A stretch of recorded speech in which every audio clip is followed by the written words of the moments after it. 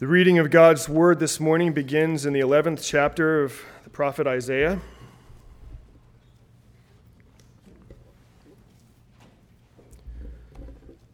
Beginning in verse 1. And we'll read chapters 11 and 12.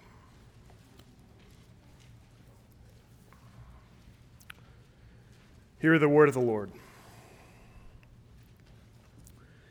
Then a shoot will spring from the stem of Jesse, and a branch from his roots will bear fruit. And the Spirit of Yahweh will rest on him, the Spirit of wisdom and understanding, the Spirit of counsel and strength, the Spirit of knowledge and the fear of Yahweh. And he will delight in the fear of Yahweh, and he will not judge by what his eyes see, nor make a decision by what his eyes hear. But with righteousness he will judge the poor, and decide with fairness for the afflicted of the earth. And he will strike the earth with the rod of his mouth, and with the breath of his lips he will slay the wicked. Also righteousness will be the belt about his loins, and faithfulness the belt about his waist. And the wolf will dwell with the lamb, and the leopard will lie down with the kid. And the ox will eat straw the lion will eat straw like the ox, and the nursing child will play by the hole of the cobra, and the weaned child will put his hand on the viper's den. They will not hurt or destroy in all my holy mountain, for the earth will be full of the knowledge of Yahweh as the waters cover the sea. Then it will come about in that day that the nations will resort to the root of Jesse, who will stand as a signal for the peoples, and his resting place will be glorious. Then it will happen on that day that the Lord will again recover the second time with his hand the remnant of his people who will remain, from Assyria, Egypt, Pathros, Cush, Elam, Shinar, Hamath, and from the islands of the sea. And he will lift up a standard for the nations, and will assemble the banished ones of Israel, and will gather the dispersed of Judah from the four corners of the earth. Then the jealousy of Ephraim will depart, and those who harass Judah will be cut off. Ephraim will not be jealous of Judah, and Judah will not harass Ephraim. And they will swoop down on the slopes of the Philistines on the west. Together they will plunder the sons of the east. They will possess Edom and Moab, and the sons of Ammon will be subject to them. And Yahweh will utterly destroy the tongue of the sea of Egypt, and he will wave his hand over the river with his scorching wind, and he will strike it into 7 streams, and make men walk over dry shod. And there will be a highway from Assyria, from the remnant of his people who will be left, just as there was for Israel in the day that they came up out of the land of Egypt.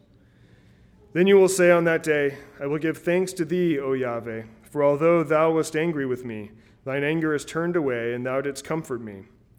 Behold, God is my salvation. I will trust and not be afraid. For Yahweh, the Lord, is my strength and song, and he has become my salvation. Therefore you will joyously draw water from the springs of salvation, and in the day you will say, Give thanks to Yahweh, call upon his name. Make known his deeds among the peoples. Make them remember that his name is exalted. Praise Yahweh in song, for he has done excellent things. Let this be known throughout the earth. Cry aloud and shout for joy, O inhabitant of Zion, for great in your midst is the Holy One of Israel. We'll turn now to the epistle of the Colossians, chapter 1. Colossians 1, beginning in verse 3.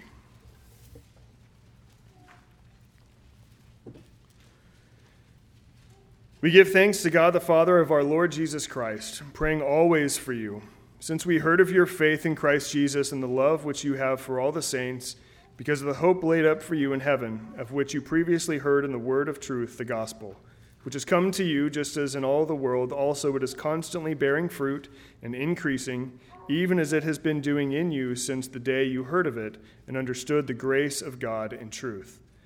Just as you learned it from Epaphras, our beloved fellow bondservant, who is a faithful servant of Christ on our behalf. And he also informed us of your love in the Spirit.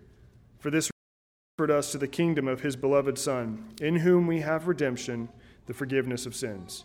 And he is the image of the invisible God, the firstborn of all creation.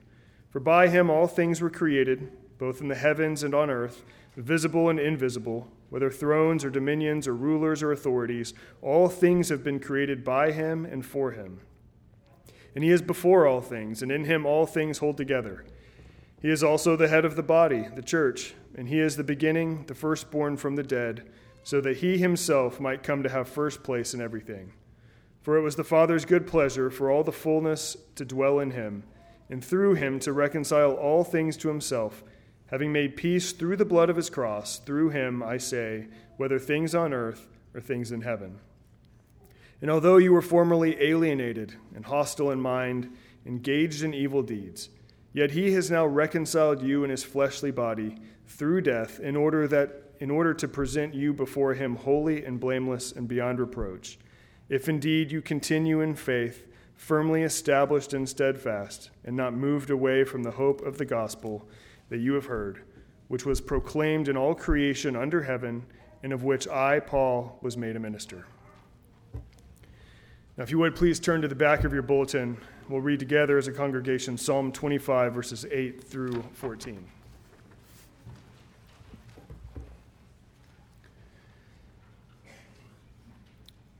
Psalm 25. Good and upright is the Lord. Therefore he instructs sinners in the way. He leads the humble in what is right and teaches the humble his way. All the paths of the Lord are steadfast love and faithfulness for those who keep his covenant and his testimonies. For your name's sake, O Lord, pardon my guilt, for it is great. Who is the man who fears the Lord? Him will he instruct in the way that he should choose. His soul shall abide in well-being, and his offspring shall inherit the land. The friendship of the Lord is for those who fear him, and he makes known to them his covenant. This is the word of the Lord. Thanks be to God.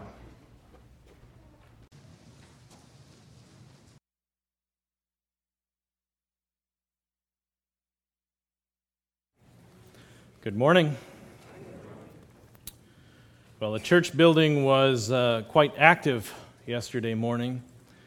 Gracebridge was meeting here, and so the team that normally comes to work on that was here, and also the ladies and a number of men were here cleaning. So there's a lot of people. It was quite busy. And one of the observations out of that was that, some were quite good at it. So some areas of the church were cleaned that might have not been touched, at least in many, many, many years. And because my brother-in-law is in the room next door and he can't hear me, I can throw him under the bus. He made the comment to his wife, after she said, wow, some of these ladies are very, very good. They're diligent, they work hard, they know where to look, they're good at cleaning. And he said, can you be good at cleaning? Isn't that a just do it kind of activity? And her response to him was, no. And the reason you don't understand that is because you're not good at it. So there is a skillful work that God calls us to. And he calls us to be devoted in our work. And so we're going to discuss that today. It's part of his prayer for us, that we would know the will of God, that we would know it in wisdom, in skill, in understanding, and that out of that knowledge of the will of God applied in wisdom and understanding, we would do good work. If you would bow with me in prayer. Father, we come before you. We are your people. We need to hear from you. We need to be built up by your word, to be cut apart where sin needs to be removed. We need to be encouraged, exhorted, rebuked, and trained. And so we pray that you would do that our Savior who walks among us would speak with the two-edged sword that does your work. Lord, give us ears to hear and lift us up this morning. We pray these things in the name of Jesus. Amen. If you would then turn with me again to the epistle to the Colossians. We covered the first 8 verses last week, and just let me remind you that this is a young church that Paul has not met. So it was planted, it seems, by Epaphras, maybe with the help of Philemon, who had met with Paul, maybe in Ephesus, and now Paul is in prison with Epaphras, and he's writing this letter because he's heard that this work has begun. He's heard that the word of truth has done a good work. It's borne fruit in the town of Colossae. A church has been planted, and there's a people there that have the fruit of the Spirit in faith, love, and hope that's bearing fruit and increasing. And so we look then, he begins his letter with a prayer of thanksgiving. And the section we'll look at today, he's moving then into the petition. So we'll look at verses 9 through 14. And in this petition, it really is one sentence. It's composed of one singular petition, although Paul writes in a Greek run-on, so it's quite lengthy.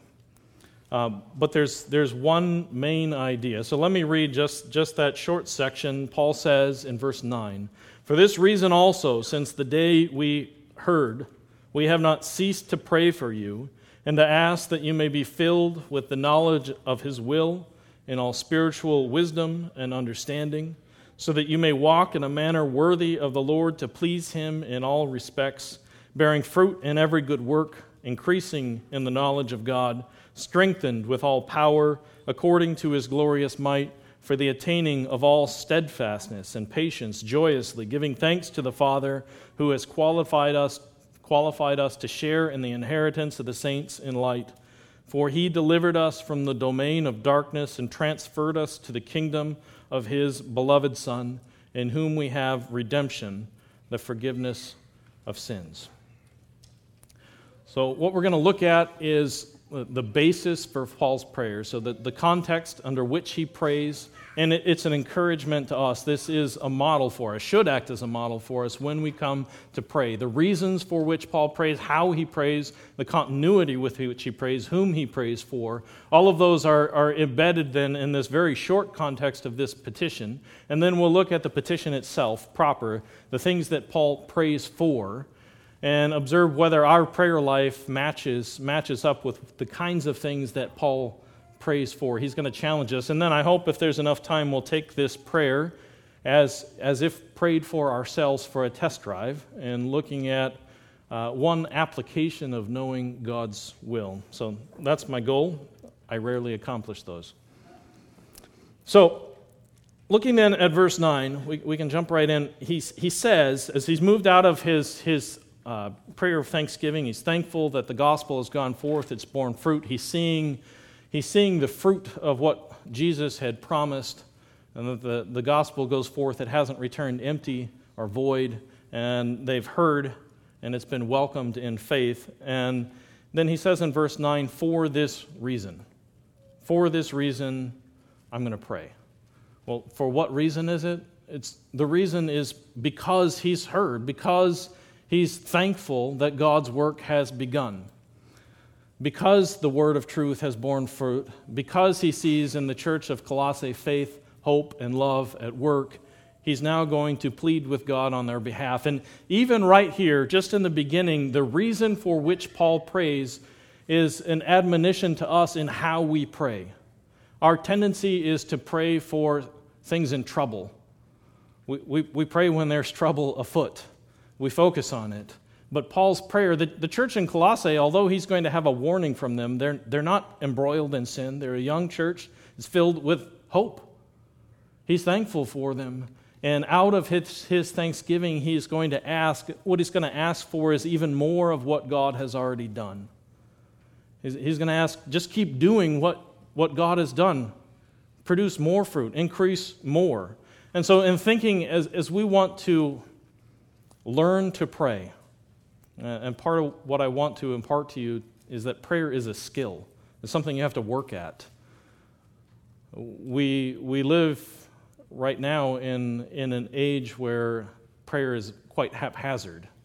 And I want to look at then what Paul is calling us to. But in this skill, one of the things that we can be guilty of neglecting is praying within this scope, within the scope of those that are doing well, praying that God would keep and uphold them, and trusting in faith that God calls us into His throne room to plead on behalf of His people, and not just those who are in trouble.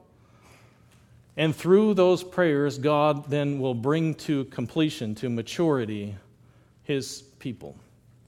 So if you keep your finger there and you flip over to the next chapter, we'll cover this in a few weeks. But looking in verse 28, as Paul thinks about his purpose, he says, we proclaim him, Jesus, admonishing every man, teaching every man in wisdom, teaching every man with all wisdom, that we may present every man complete, mature in Christ. So that's his purpose, and for this purpose I labor, striving according to the power which mightily works within me, and I want you to know how great a struggle I have on your behalf. Well, think about this. Paul hasn't met these people. How is he laboring? How is he wrestling and struggling for people that he's never met? He's never been to this town. He hasn't met them face to face. So how is he laboring to present them complete? Well, the answer is in prayer. He's bringing them before God in prayer, and he says, I struggle, I wrestle on your behalf. For all those who are in Laodicea, chapter 2, verse 1, and for all those who have not personally seen my face. I'm wrestling in God's presence for this purpose, that their hearts may be encouraged, having been knit together in love, attaining to all the wealth that comes from the full assurance of understanding and a true knowledge of God's mystery, Christ. And so he's bringing them before God with this purpose, that they would be made complete, mature. That's what he's praying for. That's the essence of what he's praying for. And in thinking about that, we also have to take note of he's praying for then people he hasn't met, and he's doing so continually. For this reason, since the day we heard, we have not ceased to pray for you. So this isn't just the case where Epaphras brought a report and Paul said, okay, I'll pray for you. And he pulled a one and done. And he prayed for him and checked the box and says, all right, my duty's done, and I'll try to make it there when I can. Instead, these people he's added, and if you flip through Paul's letters, you'll see that this is frequent. He does it for the church in Rome. He's continually praying for them, bringing them before the throne room of God, again, for a church that he has not met. And you look at all the churches that Paul has been to, his list of people that he is continually bringing before God's throne room. It's quite lengthy. I want to consider then what it says in verse 9. He says, we have not ceased. Other places, as I've been saying it, he says continually. It's a command, pray without ceasing. And you read around and start thinking about this, and people say, well, obviously it doesn't mean you're always praying. Although some have taken it that way, and thus was born the idea of the breath prayer, where you're kind of breathing in and out, and as you're doing so, you're praying. The danger in that kind of way of thinking is that you actually never pray. It's the same as thinking about praying, but never getting down to the task of praying. If you consider how Paul talks about praying, it's a earnest labor, a striving, a struggle, a wrestling. That's not haphazard. It's not done subconsciously, without thought. It's not just a feeling inside of yourself. Instead, he's speaking. He's bringing these people before the throne room of God, and he says, I do it continually, without ceasing. So what can that possibly mean? I want to suggest that there's a meaning embedded in the Old Testament. So if you would, keep your finger there and flip back to Numbers 28. And we'll look at two passages. And the reason I bring this up is I want to encourage us to think about how we pray, both what we're praying for, and then a good model for the frequency of our prayers. So Numbers 28, we'll look in verse 1. Then Yahweh spoke to Moses, saying, command the sons of Israel and say to them, you shall be careful to present my offering, my food for my offerings by fire, a soothing aroma to me at their appointed time.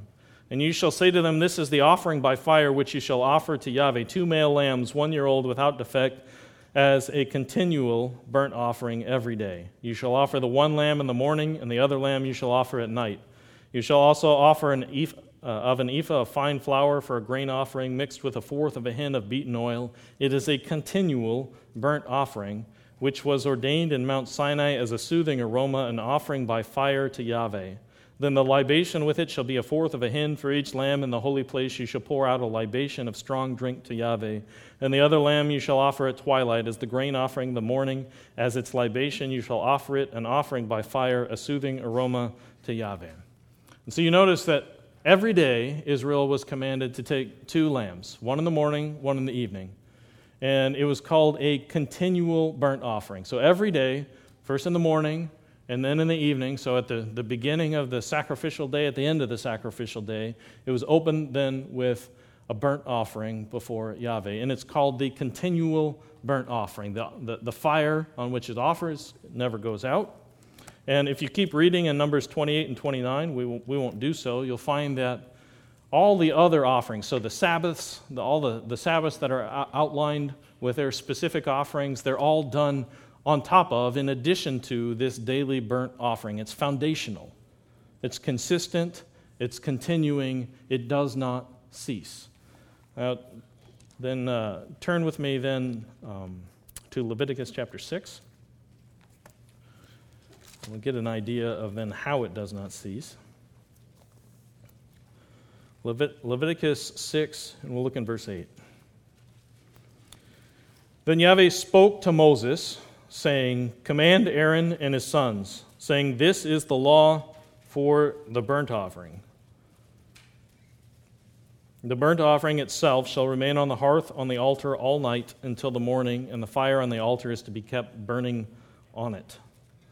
And the priest is to put on his linen robe, and he shall put on undergarments next to his flesh, and he shall take up the ashes to do which the fire reduces the burnt offering on the altar, and place them beside the altar. Then he shall take off his garments and put on other garments, and carry the ashes outside the camp to a clean place. And the fire on the altar shall be kept burning on it. It shall not go out, but the priest shall burn wood on it every morning. He shall lay out the burnt offering on it, and offer up and smoke the fat portions of the peace offering on it. Fire shall be kept burning continually on the altar. It is not to go out." So this fire is kept always, and in fact, the evening burnt offering would be left on the fire all night long. So there's this concept then in which twice a day they offer up this lamb, and the lamb lays on the fire. It's not removed. The other offerings during the day are placed on top of it, and the one at night stays on the altar overnight. So it's always there, always present before God. Now, as many of you may know, that burnt offering, the actual word is ascension. So it's an ascension offering in which you lay your hand on the head of the animal and come then before God, and in symbol and picture, you're rising up to God's throne room in the form of the animal. So the whole animal is then consumed in smoke and joins the Shekinah glory cloud of God hovering there over the tabernacle or over the temple. And in that, the worshiper ascends and has the privilege of bringing before God thanksgiving and prayer. They're laid on top. They become part of that ascension into the presence of God. So I think this is the background behind the reason that Paul says, well, without ceasing, continually. It's this idea of every day, and the every day is marked out at least by the beginning and the end. You can say, well, you're being too rigid there. And I'm not going to tell you 9 o'clock and 3 o'clock, like the offering seemed to be offering at the 3rd hour and the 9th hour. But if you go and start looking through the record then of God's people and consider what they did, we know Daniel, he prayed 3 times a day, morning, noon, and night. And it's not that there's no prayer any other time during the day, but he has a set time in which he comes before God. It's planned. And he presents then his prayers before God. Not in a breath, not in a thought. He prays. And David, he follows that same model we find from Psalm 55, that he also prays morning, noon, and night. And you say, well, that's just a symbol for kind of any time. But it follows then this picture in which you come before God at the beginning of the day, at the end of the day, and perhaps in the middle as well. And we find those hours then replicated at the cross At the third hour, they crucified him in Mark 15. And at the ninth hour, or 6 hours, so noon, darkness came over the land. And at the ninth hour, Christ died. He cried out to God in that final prayer, Eloi, Eloi, lama sabachthani. There's a principle there embedded for us. We're free, but we learn from the command of God. It's didactic. It teaches us how to live. And how to live well. We come before God and we come day in and day out. And I would suggest it's a good idea to model our prayer life then after this, that in the morning and the evening, and many of you probably do this already, although maybe not knowing the background for it, but we begin and we end our day at the throne room of God. And so I think that's what Paul means when he says without ceasing. He means every day I'm coming before God, morning and evening, and I'm praying for you. As I mentioned, his list is quite long. So Paul sees this prayer then as an extension and a participation in God's work that's going on at the church in Colossae. So God has produced this work there. He's bearing fruit through the word of truth, the gospel. They heard it as soon as they heard this word of truth. It bore fruit in them, that fruit of love, faith, and hope, and it's expanding, it's increasing. And so Paul, he sees that, and he's mirroring then the language of thanksgiving. When you heard of it, this is what happened. When I heard of your faith, then my response is I bring you before God all the more. So because this seed has been planted, because God has borne the first fruit, I'm going to ask God now every day, bear more, bear more, bear more. Grow it, increase it, make this plant grow. And he's earnest in his labor. He sees that he's on the hook. He's responsible for urging this growth on. He's struggling with God that they would be brought through to the end, that their first faith would not be in vain, and his prayer is essential to that. Although we all know this, God calls us to pray, we're frequently culpable of forgetting that God, he both listens to our prayers and he uses them. He hears and he acts.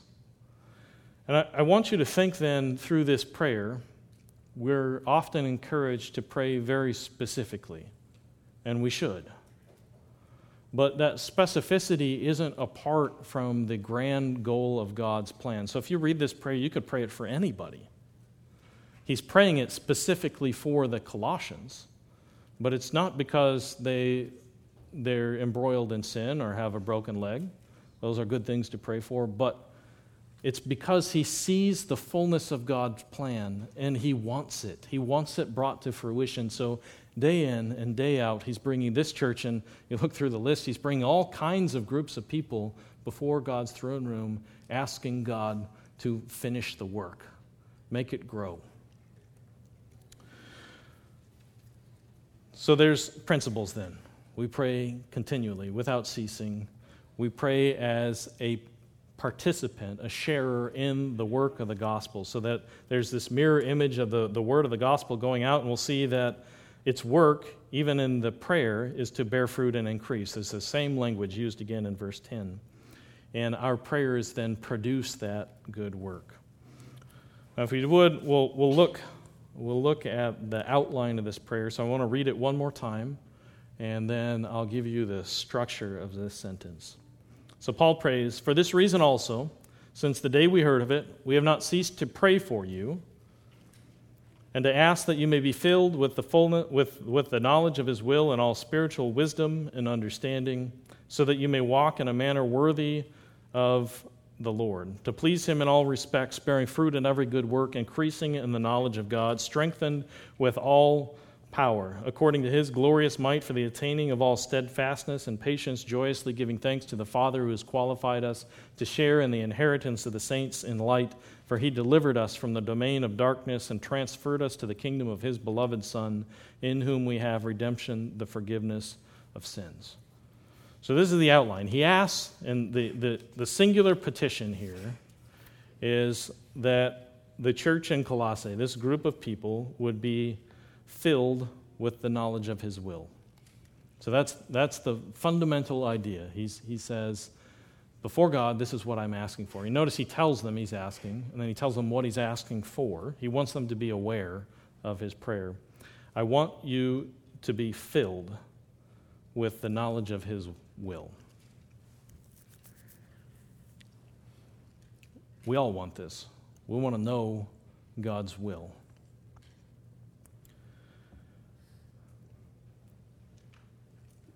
That will that he's praying for is his revealed will in his word. I'm just going to say that. I want to look behind this language in just a minute and see there's a picture of where he's coming from.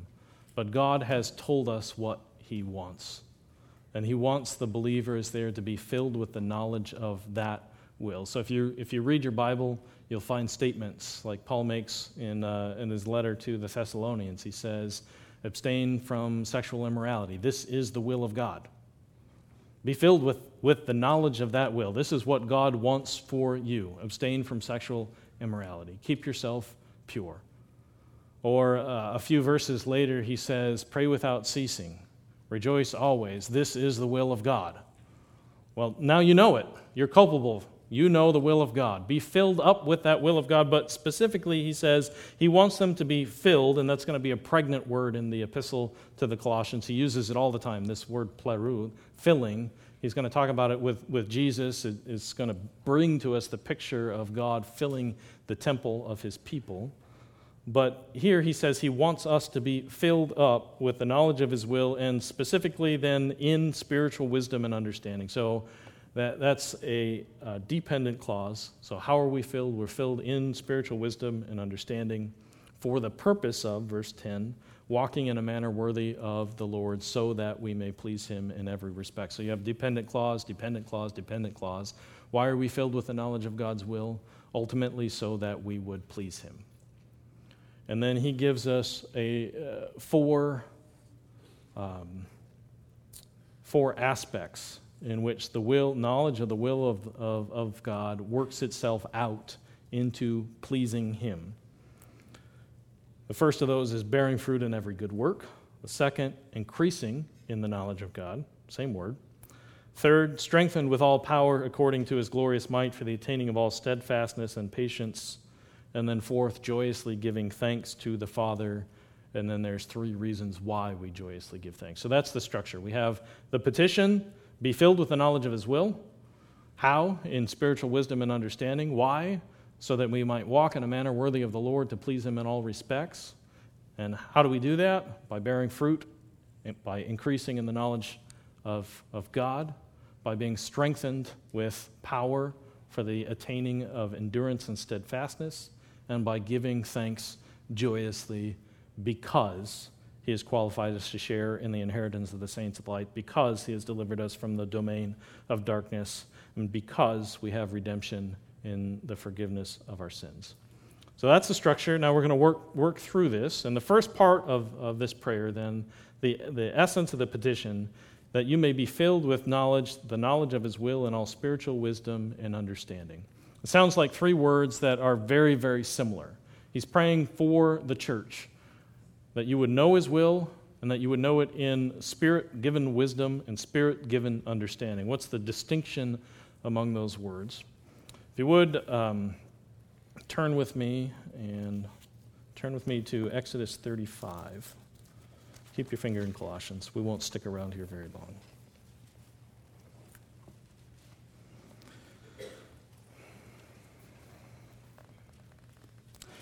Exodus 35, and we'll look in verse 30. Then Moses said to the sons of Israel, see, Yahweh has called by name Bezalel, the son of Uri, the son of Hur, of the tribe of Judah. And he has filled him with the Spirit of God, in wisdom, in understanding, in knowledge, and in all work. to make designs for working in gold and silver and bronze, and the cutting of stones for settings, and the carving of wood, so as to perform in every work. He has put in his heart to teach, both he and Aholiab, the son of Ahisamach of the tribe of Dan. He has filled them with skill to perform every work of an engraver, of a designer, an embroiderer in blue, in purple, in scarlet material, in fine linen, and of a weaver as performers of every work and makers of designs. Now Bezalel and Aholiab and every skillful person in whom Yahweh has put skill and understanding to know how to perform all the work in the construction of the sanctuary shall perform in accordance with all that Yahweh has commanded.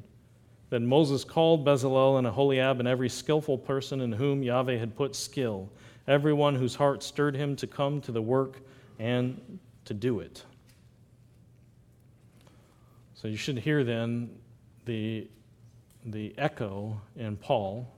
He prays that we would be filled with the knowledge of God in spiritual, spirit-given wisdom and spiritual understanding. And here, as the people of Israel exit the land of Egypt, he calls them to Mount Sinai, and he says, "Gather to yourself these people, because God has filled them with the Spirit of God in wisdom and understanding and in knowledge and in work."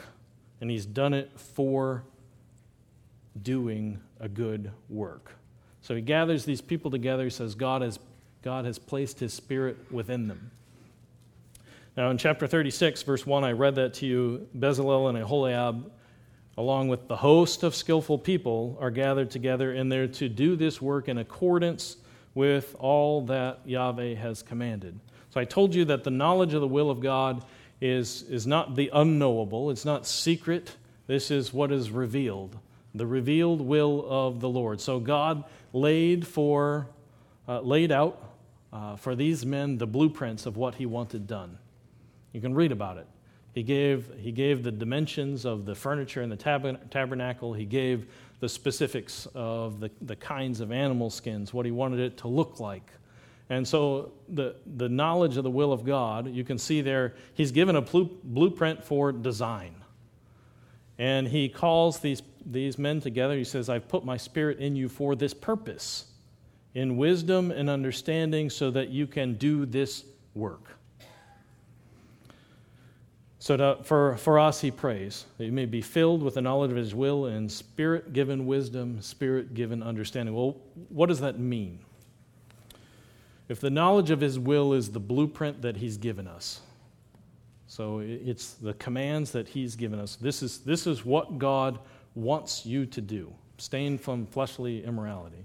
Pray without ceasing. This is the will of the Lord. And, of course, we have many other things to consider there. But it must be done in spiritual wisdom and understanding. The word wisdom, as translated in Exodus, is skill. So there's two parts to this then, in Spirit-given wisdom and Spirit-given understanding. Once you have the blueprints, you have to have the eyes to see what needs to be done. You have to have understanding. So you think about a construction site, and it doesn't matter so much here, but in Minnesota, you got to consider when you're going to do what you're doing. If you're planning on building in the winter, you better watch out, because it's going to take a lot of work to dig through that frozen concrete. And so you lay out the stages of your construction in understanding. So you see the whole landscape of what God is doing, what he's supplied, and then you have to put those blueprints into action. And so we think about then the knowledge of the will of God given to us. We have to have it paired with spiritual understanding, eyes to see, that all of what God calls us to, there's specific commands, but they don't just live themselves out. We have to apply them. We have to apply them with eyes of where there's trouble, where there's need, where you need to focus, when you need to focus. And then the application has to be done in skill. It doesn't work if you have no skill. So you can have the blueprints and you can have the eyes to see what needs to be done, but if you do it without skill, the building will crumble. I brought this passage to bear, but these words, so the filling of the Spirit and the knowledge, wisdom, and understanding, they appear together only there in Exodus 31, in Exodus 35, and in 1 Kings 7. And then to a lesser degree in Isaiah chapter 11 that Hyde read for us this morning.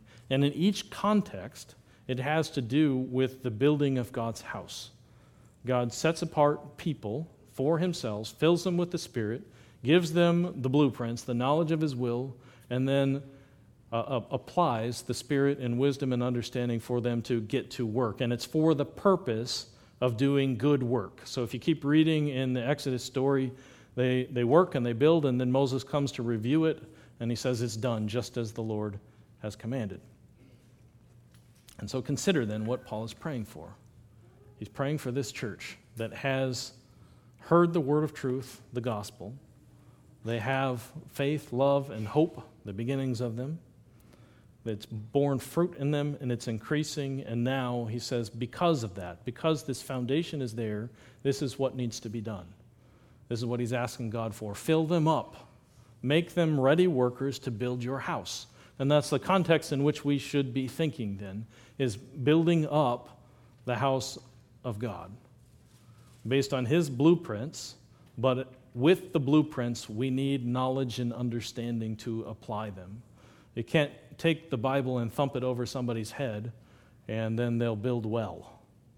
It takes practice and discernment and eyes to see and rebuke and exhortation and encouragement and training so that we will be skillful builders on God's house. And that building then,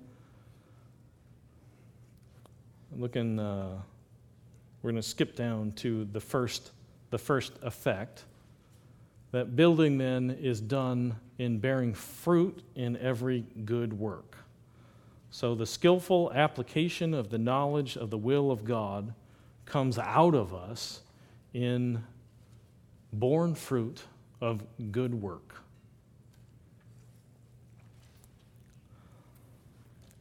So we'll come back to the bearing fruit and increasing in just a second. But the good work, you can see it clearly in the tabernacle and the temple. The building is erected, it's done as God commanded, it's steady, it's sure, it's founded, it's done in a timely fashion, and then God comes to fill not just the builders, but to fill the house. And so there's an expansion, an increase of God's filling of the nation of Israel, and that's what Paul is praying for. He says, build them up so that they'll be builders, so the house will grow and God will fill it. And in the end, then, the born fruit and the increasing will fill the whole earth as we prayed for in Genesis, or God commanded us in Genesis 1:28. So the very knowledge of the will is of the will of God. God's will is that we would bear fruit, increase, multiply, subdue, and rule over the earth. The knowledge of that will then is applied in wisdom and understanding to look towards that goal and to begin building. And as we do, God fills. He gives the Spirit. He gives more wisdom. He gives more understanding. And the work is good. And I want to consider then just briefly that word, that phrase, good work. It's a Pauline phrase. You see it all throughout his letters, and it's particularly up front and center in his epistle to Titus. But consider, what is good work? What's the basis for it? Well, the basis goes back also to Genesis. God commanded, he made, he built, and then he reviewed, and it was good. God calls us through the knowledge of his will, through his blueprints, having learned the basics, to apply in wisdom and understanding and to build like he built, and then look at it, and it ought to be good work.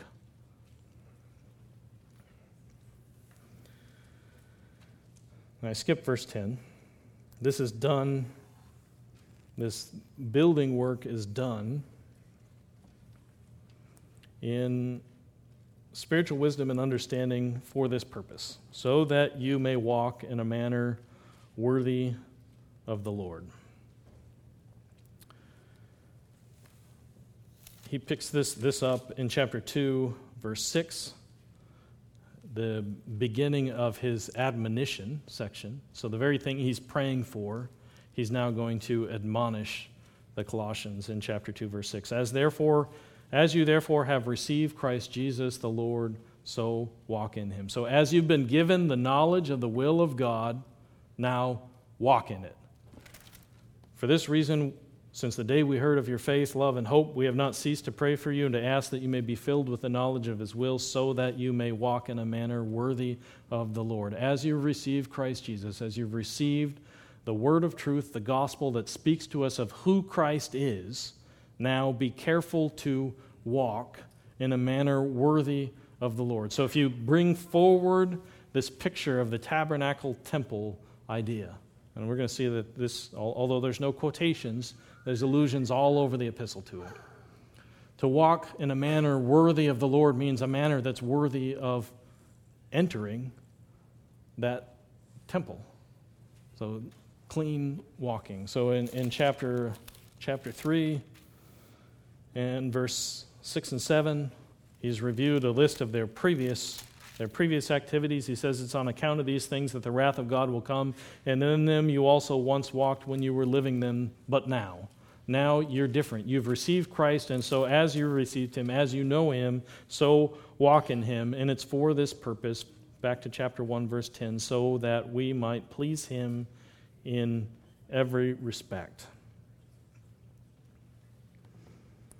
So the goal is to be pleasing to God. It's the word that's used in the New Testament. It's a relational word. Wives try to please their husbands. Husbands try to please their wives. Children try to please their parents. We want to please the Lord by walking in a manner worthy of the Lord. And he adds then this modifier, in all respects. You'll see that word duplicated again and again and again here in chapter 1. So we're to be filled with the knowledge of his will in all spiritual wisdom and understanding. We're to please him in all respects. We're to be, in verse 11, strengthened with all power for the attaining of all steadfastness, to do every good work. Every and all are the same Greek word. So it's all encompassing. Paul's praying that, and he tells us this prayer so that we would look to see this fruit developed in our lives. It's completely inclusive. It's overwhelming. He wants you to know everything, to be filled with all spiritual wisdom, to do every good work, to please the Lord in every respect, without anything held back. And this will be important in his warning to the Colossians, in that he's telling them, you have this. You have entry right now. You've received Christ. You're capable to build on this temple. You're made worthy already. You've been qualified, as we'll see in verse 12, to share in the inheritance of the saints in light. So he's simultaneously praying that they would walk in a manner worthy to come in, and saying, you've already been made qualified to come in. And that's our position today, isn't it? We enter into the house of God based on the blood of the Lamb, and we're encouraged, now keep walking in a manner worthy of your entering. Live the life that God has made you for, that he's called you to, in spiritual wisdom and understanding. Put it to work. Now, I said that there was 4 aspects of that walking in a manner worthy of God and pleasing him in every respect. The first of those we discussed, generally bearing fruit in every good work. It's modeled then after God's good work. The knowledge of God's will must issue forth in good works. We studied in James, faith without works is dead. When you come to the law commands mercy, so if the one who does not have mercy is condemned by the law itself, he won't make it to the end. God calls us then to good works. Now, those good works, they multiply into all kinds of areas of our lives. Paul is going to call us to some specifics here in the epistle to the Colossians, and we'll look specifically at those. But we need to consider Ephesians chapter 2, 9 and 10, that God designed before foundations of the earth. He chose us for this purpose. He designed for us good works so that we should walk in them. And he made us fit and ready to do so. So God has placed each one of us then in a path filled with good works to do. He's placed us together as His body in the temple that's being built to do good works modeled after Him. So the building is built up through good work. It's composed of people that shine forth with good work, but then that good work itself bears fruit. So notice the next phrase, we bear fruit in every good work and increase in the knowledge of God. You should notice first off that in verse 10, that bearing fruit and increasing, that's again Genesis 1:28 language. So we are to multiply, to be fruitful and multiply, just as He said has already happened in them in chapter 1, verse 6. The gospel has come to them, it's borne fruit, and it's multiplying. Even so, we are to bear fruit in good works, and then multiplication happens in the knowledge of God. It's the same word, epinosis, for the knowledge of God. He wants us as in knowing the will of God. But notice here that first, He prays that they would know the will of God, and that will would bear fruit, that knowing that will in spiritual wisdom and understanding would bear fruit in good works, and that in the bearing fruit in good works, we would then increase in the knowledge of God. There's a slight change there. It's still knowledge, but in the skillful application of the will of God, we then, part of the fruit of doing the good work is growing, increasing in the knowledge, now not just of the will of God, but the person of God Himself. So God gives His command, He gives His blueprints, we know the will, and then in the doing of that will, we come to know the person of God. And there's this spiral in which we work and we grow in knowledge, we bear good fruit, and we grow in knowledge. I don't remember who was discussing this idea, but if you find that God's word is dead and dry, consider whether you're doing it. Are you bearing fruit in the knowledge of God? You'll find that frequently, I've had people come to me and ask how do you figure out God's will? Well, of course, God has told us what to do, and they're thinking about how to buy a house, what school to go to, who to marry. But even while asking what God's will might be in these circumstances, they're not obeying the will that God has already told them. And what kind of folly is it to come before God and say, I want to know your will, when you're already saying, God, I don't want to do your will? He's not going to grant that request. And so the knowledge of the will of God must bear fruit in good works. And we'll find we're not going to hunt them down, but God places them within us. He gives us desires, skill, and ability to put our hand to the plow and work. And that work, by the way, is not an effect of the curse. This was before sin. God calls us, He made us to work. So that's the second one. We bear fruit in good work and increase in the knowledge of God, and then He prays that the church there, and we pray then for one another, that we would be strengthened with all power according to His glorious might for the attaining of all steadfastness and patience. So building on top of this, the bearing of fruit and good works, increasing in the knowledge of God, the prayer is that we would be strengthened. And I think these are cumulative. The strengthening here is the word dunamos, and the power is the same root word. So we would be powered with power, strengthened with strength that comes from God.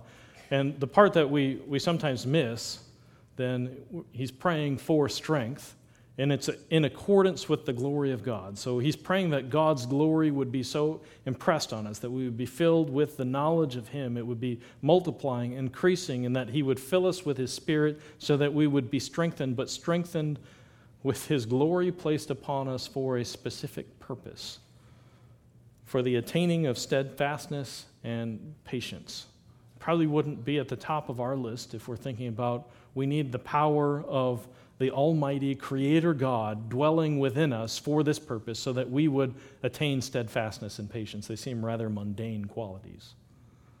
But think then again about these building projects and what God is doing He's calling us to, in good works, to have delayed gratification, to endure through to the end. So we're grabbing a hold of the end, the hope that God has fixed on us. You can find in 1 Thessalonians 5 that we wear that hope on our heads, just like the high priest wore the helmet that said, "Holy to the Lord," and we enter into God's presence, bearing faith and love on our breastplate like the Urim and the Thummim before God. It's the filter by which we make decisions, and we're filled with the power of God so that we will endure. We'll press on to the very end so that the whole earth will be filled, multiplied, increase, and the name of Yahweh will be made great. And so we endure through every trouble. We're patient with every troublesome person for this purpose, so that we might see that fruit increase and grow, increase and grow, increase and grow, until God's command to us is fulfilled. And then finally, on top of all of this, he calls us to joyously give thanks. That's only possible after the strengthening with strength, so that we would have endurance and patience. You'll find that if you do not possess the qualities of endurance and patience, you will not be able to joyously give thanks. You may be able to mouth it at times, but just wait for the next storm and you'll find yourself complaining. But if we're filled with the knowledge of his will, we grow, we bear fruit in good works, we increase in the knowledge of God himself. We're strengthened by him to attain to endurance and patience, so that nothing, and by the way, this is not stoicism. It doesn't mean that we just don't think or don't feel, but it means that we hold on to God's good work, and he pulls us through every trial, every enduring trouble, so that in the midst of them all, we can joyously give thanks. And we'll come back to that. We've studied it in James. It's going to be a theme in the book of Colossians. But I am running out of time. So he wants us to give thanks, and we'll fill out these reasons next week as we look into verses. We'll probably start again at verse 13 and look through 23. But the reasons for giving thanks is because he's made us fit. Because he's made us fit to have a share in the inheritance, because he's brought us into this new kingdom. He's caused us to be able to walk, to enter into this kingdom, and he's given us redemption for our sins. I told you, I skipped quite a bit, but I do want us to think about this, then the very thing Paul is praying for. Keep your finger in Colossians and turn to 1 Thessalonians chapter 5. We have a model. And I mentioned this already, but I want you to read it. Rejoice always, pray without ceasing. So pray like me, Paul says. In everything give thanks, for this is God's will for you in Christ Jesus. Right, so Paul gives us then, he says, he's praying for this church. He tells them, I'm praying for you. This is what I'm praying for you. I do it without ceasing, and I'm praying that you would know the will of God, and we'll find out that, well, this is the will of God. Rejoice, pray, give thanks. Rejoice without ceasing. All right, rejoice always, pray without ceasing. In all things give thanks. This is the will of God. So how does that work itself out? If we take that one application where we say, now, I know this is the will of God, that we pray continually. We have a model, we have a command. What does that mean? Well, prayer, as I've said, prayer is a skill. It's something we have to work hard at. Paul says he labors, he strives. It's a participation in the work of the gospel. In Romans chapter 15, he says he wants them to come alongside him and to work with him through prayer. And that means for us, we have to, having now known the will of God, get down to the business. We have the Spirit, so get down to the business of growing in skill and understanding. Now, it can't be our skill and understanding, not humanistic, because otherwise we'll do away with prayer altogether. But Spirit-given wisdom, Spirit-given understanding, we know that this is the will of God, so we need to take a hold of it and grow in the skill of prayer. Model our prayers after the prayers of the Bible. We have the Psalter 150 songs and prayers given to us. We have Paul's prayers. We have David's prayers. We have Daniel's prayers. We need to learn how to pray. Now, for us, our prayers tend to be rather myopic in scope. We pray, and we pray kind of for ourselves and for those that touch us. And that's a good thing. We need to pray for those people, but we need to grow in the wisdom and understanding to see that prayer is a work of building God's church. And we need then eyes to see the fullness of what God is doing, what He's calling us to, so that we pray in skill. God says that He put His Spirit within us in Romans chapter 8, and it works itself out in groanings. So the Spirit gives us groanings, just like the rest of creation, because we see that all is not as it should be. It's both a redemption work and a work of maturation. We want to see creation redeemed, made clean, brought new. We want to see the new creation brought to fullness. And we want to see then ourselves, mankind, brought both in redemption and towards maturity to all that God has called us to. And we see God has given us a mechanism by which to accomplish this in coming before Him in prayer. And so work on it. You gain skill by practice and study.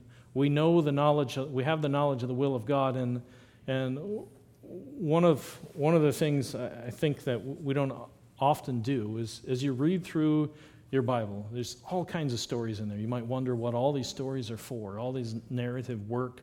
They build out the picture of God's work among us, His will for us. But in the middle of them, what you'll find is that God works, and we have these stories, and sometimes if you're reading along, your expectation of the end of the story is at odds with what God does. And so you read something, and you read, and you say, wait a second, this doesn't seem right. And there's a practical skill in reading through God's Word and seeing how He makes judgments. And wherever our inclination abuts what God does, and it's different, we need to grow in skill and understanding. We need to grow our ability to see. And so there's a work there. You look, you study, and say, all right, where do I need my vision changed? And where do I need my skill shaped? And then that works itself out in how we decide, what we pray for, the kinds of things we're looking for, so that we ought to be growing then in our work of prayer, and that work of prayer is a good work that pleases the Lord. He gives us the privilege, and when we spurn Him by saying that privilege is worthless, Jesus he said, you have access now, full access to the Father. And when we do not come, it's telling Jesus that benefit is of no value to me. As we do that, as we bear fruit in the work of prayer, and I think we should find that when we dedicate ourselves to this good work, it will bear fruit in ourselves and in those that we pray for, and it will cause us to increase in our knowledge of God. And it will cause us to be filled with strength so that we have endurance in prayer as we come to know the God who's bringing us through to the end. And it must then result in thanksgiving with joy. We'll stop there. And if you would stand with me, and let's come before our Lord and Savior.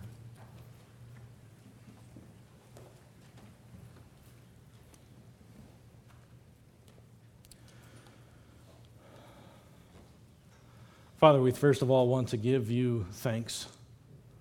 Lord, although we didn't spend time on them today, we know that you brought us here, that you redeemed us and transferred us into this kingdom. We know that you've made us fit to have our share in light. And we know that it's by your grace we're called your children, and it's particularly by your grace that you give us access to speak with you, to plead and struggle and wrestle with you, to give thanks to you. And so, Lord, we pray that you would renew unto us a dedication, a devotion to prayer. We pray that you would make us skilled at it. And Lord, help us to be constant in our prayer for one another, for our families, for ourselves, and for the churches around us. Lord, help us to be skillful and Lord, to devote ourselves in a way that's not haphazard, but that keeps track and writes down and brings before you all those that need your intervention. And Lord, we know that work in us will only be produced as you grow in us our love for your work and our understanding of what you're calling us to. And so we pray that you would give us the knowledge of your will, and as we see it in Scripture, that it would be applied to us, that we would be filled with the spirit of skill and vision to see it through to the end. I give you thanks for your good work, and we pray that you would hear us this morning as we cry out to you. Pray these things in the name of our Savior Jesus. Amen.